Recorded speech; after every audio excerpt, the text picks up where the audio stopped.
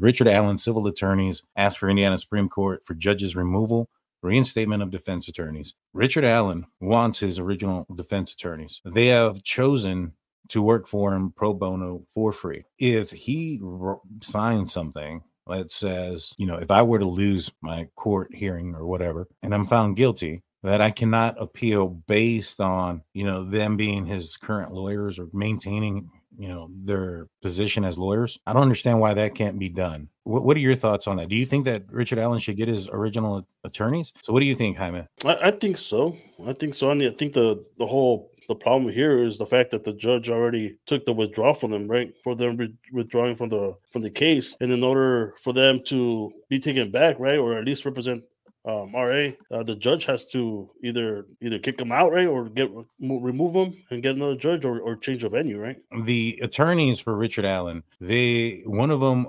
stated orally that they were withdrawing from the case and would send something in writing.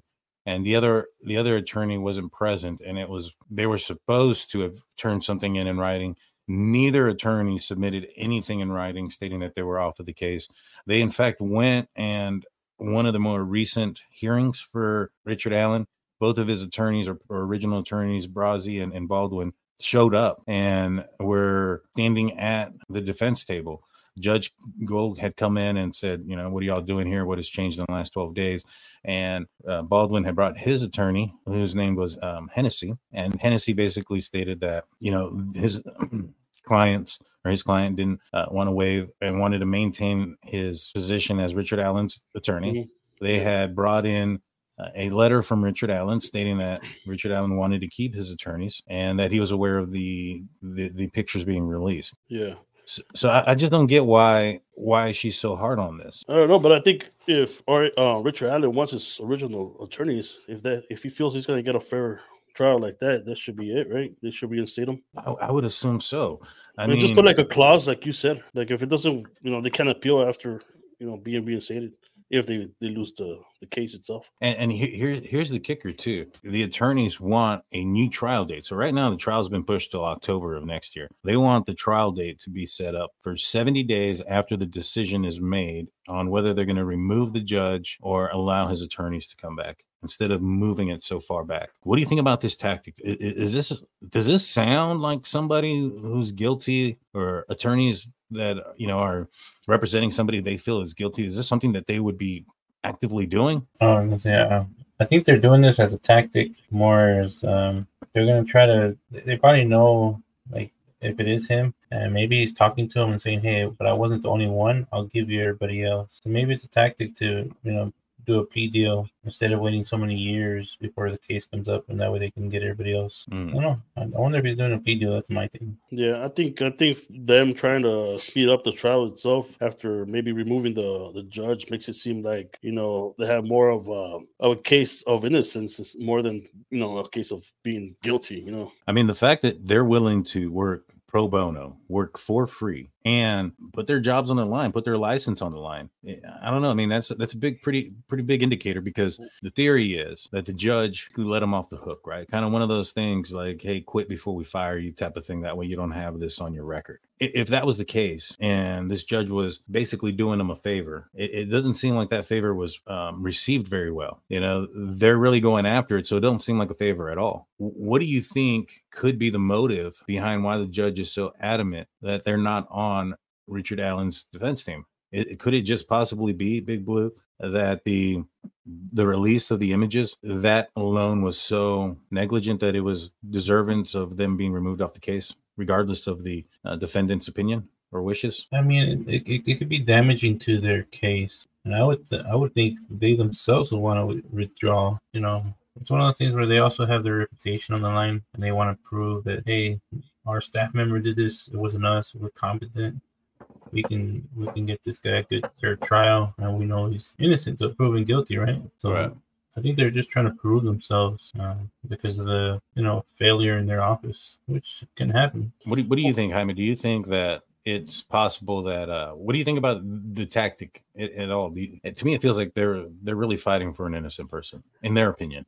Yeah, you said earlier that for them to put up their reputation and their careers, and to work for him pro bono. Also, I mean, you got to look at it the angle they're going through, right? With Odinism and corrections officers in this, so they've been putting their reputation and their career on the line since that first came out. I think that makes their client look a little bit, like he's more innocent, I guess you can say. Cast a little bit of doubt on it. Yeah, I agree, that it does. And could it be a tactic to cast doubt on the situation? Like, let's just say if they were removed and there was no argument about the new lawyers or the new attorneys, right? And they went off, they withdrew. Do you think that people would be looking at this case differently? I don't think so. I think the fact that they were removed automatically, covered this with some suspicion, a cloud of suspicion. What do you think? I don't think I think there was more to it, not just for the leak of the photos. There had to be more because there's been a lot of cases where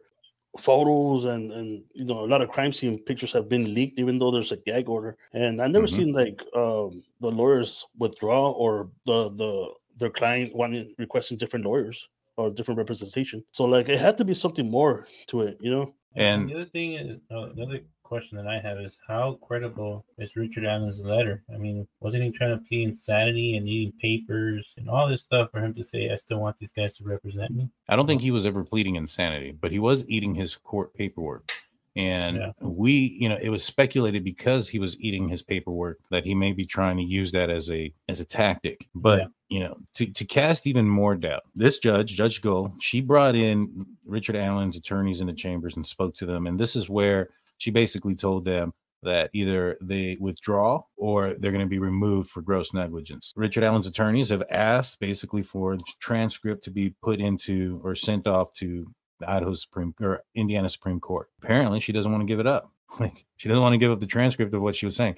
I mean, let's read this. Let's read this first. It says, the Indiana Supreme Court has ordered Delphi murders case special judge Francis Gold to provide a transcript of the in-chambers proceedings from October 19, where Richard Allen's attorneys say they were coerced to resign. Allen is accused of killing Libby German and Abby Williams in Delphi, Indiana in February of 2017. As part of the Indiana Supreme Court order, it gives Golub until November 16th to provide the in-chambers transcript and a response to why she does not want to provide it. Now, she's asked for an extension to November 27th. I don't know if that's been granted yet or not. Why doesn't she want to hand that over? Why doesn't she want a response to provide it? It just seems like there's some stuff being hidden. You know what I mean? Yeah, there's something there that's, they're scared for the public to know about. Especially, I mean, it sounds sketchy already as it is, Yeah. The part that I don't understand is, how were they coerced? You think they were coerced by saying either, like you said, either quit or get removed, right? Or were, because like coerced, for me, it seems like they're saying they were tricked into withdrawing. You know what I mean? No, it's more like forced. So it's going to depend on the wording, I think. Like, for instance, if she said something like, you guys need to withdraw, and if not, I'm going to have to file a complaint through the bar and up the chain and for gross negligence, and they're going to have to do a review on this, and you could lose your license. And if not, that's one way of saying it.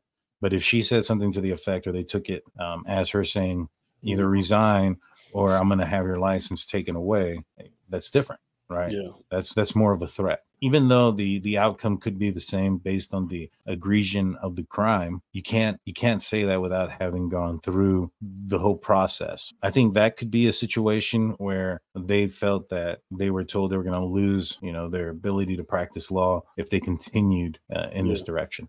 Like pretty much putting them in like a catch-22 type of deal, right? Yeah. And and that's 100% speculation. Yeah. I just feel that that's one way that it could go down in that manner.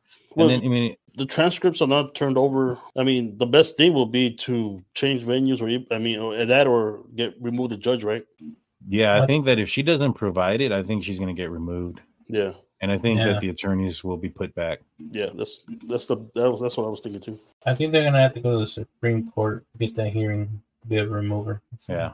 I think it's going to be a prolonged, another prolonged hearing. But sometimes they do quick ones. So find out. Yeah, I mean, like, I don't know about you, but like, I find it kind of funny that like they kind of were like they pretty much withdrew and then just showed up like nothing happened. Yeah, It's like, what's going Yeah, on? they were just. But here's the thing. All right, so what do we know about this case? We know that there's supposedly a unspent round between the bodies of the girls, and that round traces back to Richard Allen, supposedly, right, from the extraction marks on the bullet. And we also have his testimony saying that he was there.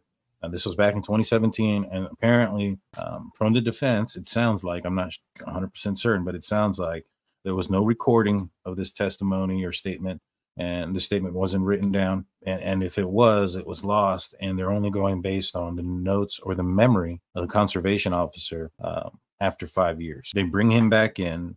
He says he was there, but supposedly says he was there at 1:30, not 3. That he got there at 12:30 or 12 and was gone by 1:30, not there from 1:30 to 3:30. There's a little bit of a discrepancy there. First and foremost, I don't think there's enough there just based on that. Even if the round matches and he was there at that time, you and I can do the timeline of events of when people saw somebody, and it could make it very difficult to explain why that person was there. But during a court setting, the defendant doesn't go on the stand. He really doesn't have to explain that. The defense or the prosecution can bring it up, like, oh, he got there at this time, this, and this. And if he doesn't go up there, he doesn't have to explain what he was doing, when exactly he was there. So he kind of gets a little bit of an advantage. Like, they didn't find, according to the defense, they didn't find anything on his devices. They didn't find any DNA, no souvenirs. Have they said anything about his vehicle? They didn't find anything there either. Yeah, there's nothing forensic, whether it was electric or digital or DNA that connects. Besides the round, the unspent round. Right. And I mean, and by him saying that he was there around the time. Yeah, I mean, one explanation could easily be he was there at 12:30. He did check his phone often, and that he had worn the clothing that he was wearing that day a few times at the gun range, and that he has, to clear a weapon, right? So the way you do it, you go to the gun range and you shoot your weapon, right? Let's just say you have a handgun with a magazine, and if you don't finish everything, right, or even after you're done, you got to go back and you clear your gun, which means you go and you put the muzzle into, it's like a little cylindrical thingamajig where there's a bunch of sand and a bunch of stuff behind it. Like a center, right? And you clear your weapon, you lock it up, put it in its case, whatever it may be. But when you clear the weapon, if there was one in the chamber, it'd come out. Maybe perhaps he put it in his pocket while he was checking his phone. It falls out. Girls get on the trail. They see the round on the ground, pick it up, and now it's on their person. According to Richard Allen, and if I was Richard Allen's defense attorney, I would say, by his own admission now and then, he was on the trail that day. Those girls obviously were on the trail that day as well, after he had arrived and left. If I was his defense attorney, that's what I would say. It's possible that when he pulled out his phone, that he may have dropped a round and it was picked up by one of the girls. But the only way that they can, what they should have done at that time to disprove that, is they would have to run the fingerprints, because there would be fingerprints on it on who touched it last. Yeah, they touched DNA on the round itself. But they didn't say they found anything on that round, right? Only besides the extraction marks? But it depends. It depends on how it was picked up. So if it was picked up by one of the girls, playing advocate here, 100% speculation. Let's just say one of the girls picks it up and is looking at it like, oh, look, this is cool. And they hand it over. And then they put it in their pocket, puts it in her pocket. And then they're running through the water. Remember, at one point, they're in the water. Clothes are wet. If it gets wet in that situation, and in the process of taking the clothes and putting the clothes on one, is it possible that it may have fallen out at that moment, out of their pocket? I think it's possible. What do you think? Do you think that's plausible? It's possible, just highly unlikely. You know what I mean? I don't know, man. Like, even let's say he did have a weapon on him on the trail, right itself. How long was he there? How long was he there for? Well, he says that according to him recently, I believe it was like 12 or 12:30, and he left at 1:30. So somewhere between an hour and an hour and a half. Okay, so he walked the trail, let's say with a pistol. Let's just say he had a pistol, right? Uh-huh. Why would he take a pistol to a trail? I mean obviously the person, right? Well, the person that did commit this crime, according to the information that's been leaked, that there is a statement saying he has a gun. Either Libby or Abby said that on the video, and supposedly you can hear something that sounds like maybe a gun chambered. Yeah, that's a good word for it. I don't know how accurate that is. It's just rumors, but if there is one of the victims saying that, and which I think that there is, and the reason being, and it's more than just the bullet, is because of the warrants that have been out. It's in the they've all wanted guns and specific guns. Could it be just because of the bullet that they wanted those specific guns? Maybe, but it could be also just because they saw it on the video that the person was armed with a gun. Yeah, I remember the first video they released was a longer video, I believe. I swear you can hear her say, "I think she has a gun." I swear, but, that was a long time ago. I mean, if that one is out there, then I mean it's possible, but I don't think I've ever heard it. I don't know. I just think though the fact that he said that he was out there and looking at the fish is kind of like the crappiest alibi. I mean, it could be worse. He could be driving by himself. Yeah, right. I know someone that allegedly that was doing that. If he would have said, "Oh, I went to a trail to put in physical activity right in his life," like, "Oh, I'm gonna go out there with jeans, boots, and a big sweater. Plus, I'm gonna carry my pistol and I'm gonna look at my phone. What's it called? What was it? Stock exchange? Was it? Stock trader, yeah. Stock trader. And then I'm gonna just go look at the fish from up there, and then I'm gonna leave." I'll be like, "Okay, but why the hell are you gonna be carrying a gun if you're gonna just go and walk the trail and then come back out and leave? What's the purpose of him having a pistol? You know what I mean? I know a lot of people carry." But right. I don't think going on the trail and doing some physical activities, people are gonna be carrying at that point. You'd be surprised, man. Go ahead, Blue. I think at that time, I'm not sure if it was legal to even open carry or carry. Well, it depends on the state. I'm pretty sure they have some sort of concealed handgun license or whatever the case may be. I don't see it being odd if somebody's packing if they're legally able to. You know what I mean? If you got a license, you got a concealed handgun license, you've taken courses on safety and things like that, I don't see it being a big issue or a reason why it should be odd. I'll tell you, more often than not, many people I know are carrying more often than not. You know what I mean? Well, yeah, but you have people like, let's say, like in your city. I mean, the population is crazy, right? You never know what's going to happen, what kind of crimes are going to be committed. But you have Delphi, which is a hell of a small town. You know what I mean? So it's like, how much crime is happening at a little town like that compared to a city where you are going to be carrying at some point, because you never know who's out there trying to do harm to you or your family. Well, I mean, it was in a wooded area, so it could be to protect yourself from mountain lions, coyotes, wolves. I'm not sure what the predator species is out there. Odinites are out there. One thing I do want to say is that's why there's a big crime spree here in Texas with big trucks, and especially like F-150s, because everybody likes to carry their hunting rifles around this time of year because they go from work to hunting, and they've been breaking into trucks a lot lately, man. Like twice in the last month, they broke into trucks at my work, and that's what they're looking for. They just flip the seat real quick, see if there's a gun, and take off. Yeah. I used to carry my rifle like around this time too, because it's hunting season.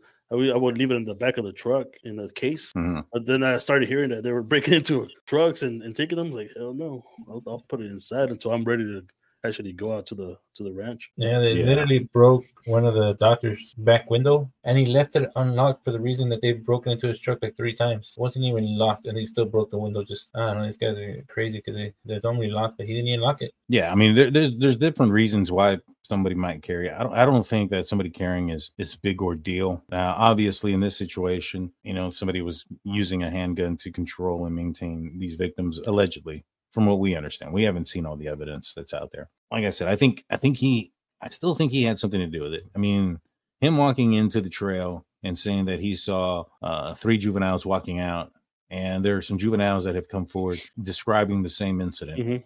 And they took a photo on a bench nearby before that incident, and that has a timestamp of 1:26, which means that the 1:30 interaction is accurate versus the 12 o'clock interaction. So based on that puts him there. So I do think that he is there.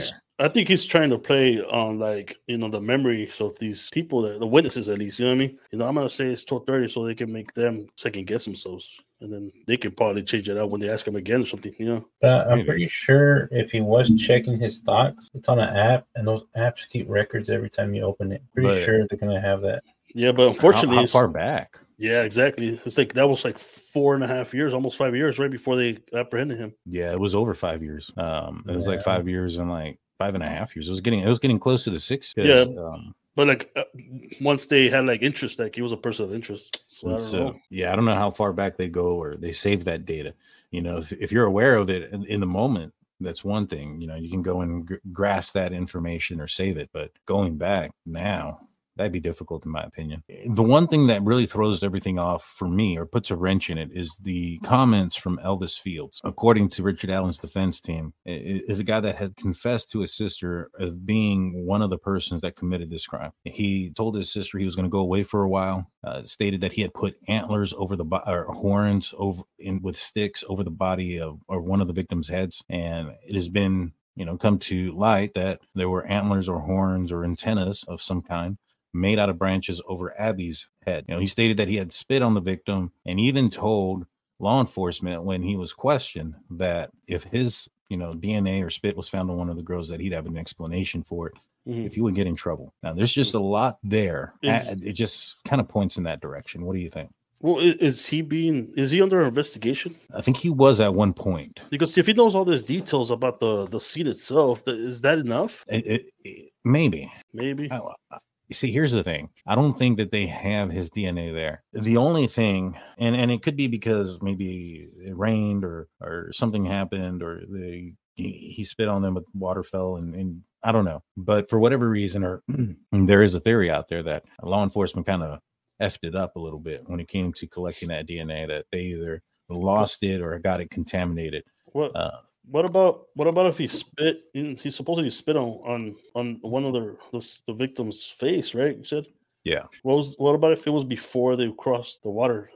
Maybe would it wash off? It's possible, but like I was saying, there's rumors that have gone around early on that they had DNA. That they had some DNA. It was rumored that they had DNA, and then it was rumored that they had lost the fingerprint and or that the fingerprint was corrupted somehow or mishandled. Since there was no fingerprints found, some folks have been trying to connect the dots there and say that maybe it wasn't the fingerprint that was found and screwed up, that maybe it was some DNA. And early on in this investigation, there was rumors that there was DNA, but we haven't heard anything about DNA. And you would assume, given the probable cause affidavit, that there would be a DNA on there, just like in Brian Koberger's case. There's his DNA, there's a match. They talk about where they found it. So I would assume that DNA would be a lot stronger evidence to arrest somebody versus, the markings of an unspent round. So that just kind of tells me it's not there. Yeah, they're putting their money on the unspent round, and obviously they don't have the DNA. Right. And so is it possible that they had DNA and it got corrupted somehow?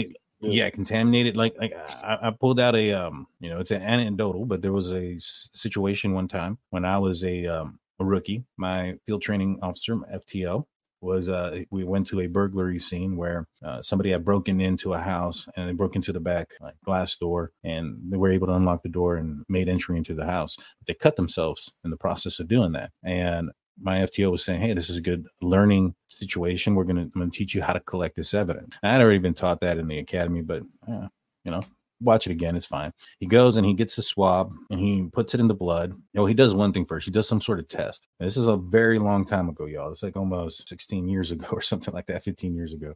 He first is a test. He put the swab in and he put some kind of droplet on it and it turned purple. And he's like, all right, this is a presumptive test that says this is blood. Now that we have that this is blood, we're going to collect it. And he got another swab and he collected some of the blood. And he was showing me on the Q-tip there, or the buccal swab, the blood on the tip, like how much to get. And as he's showing me, this big ass drop of sweat comes off his nose and lands right on the Q-tip. Obviously, that DNA is no longer usable. And he told me, all right, well, this is how you don't do it. But if there was just a small amount of DNA and something like that occurred, they'd be in big trouble. You know what I'm saying? So those things are possible. Those things happen. I've seen them happen. Do you think the talk of DNA was coming off of that unspent round? I mean, you would think so. Yeah, like you think it was so little amount that once they tested it out, and then maybe it came in inconclusive, and now they can't use it anymore because it's such a small amount. I don't know. I mean, I thought there was going to be a small amount in Brian Koberger's case, but apparently the amount could be very, very small. down to a couple of cells. And the R and STR is, I think, replicate or something like that, which means create copies and multiple copies. So they can turn one small sample into a huge sample. I don't know. I honestly don't think that there's the possibility that DNA was found, but that DNA was corrupted, or that DNA couldn't be entered because maybe it was too much of a mixture of too many different persons. I'm not sure. Or maybe there was an issue with the evidence, the chain of evidence, and they can't use it against them. So since they can't use it against them, we're not going to see it.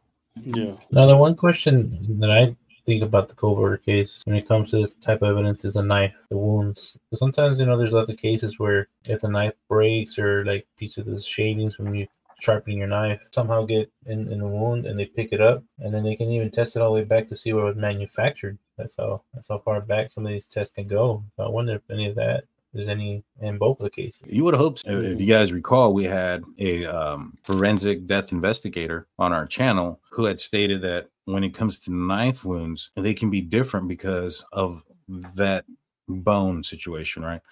Where if a knife hits a bone, it can manipulate the blade, and that wound going into that person is going to look different than the next wound because of the blade being deformed now. Those wounds aren't going to match.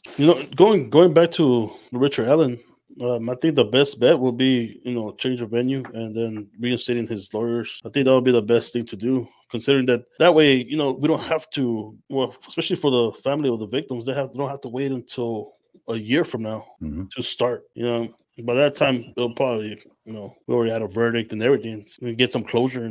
Yeah, no, I agree.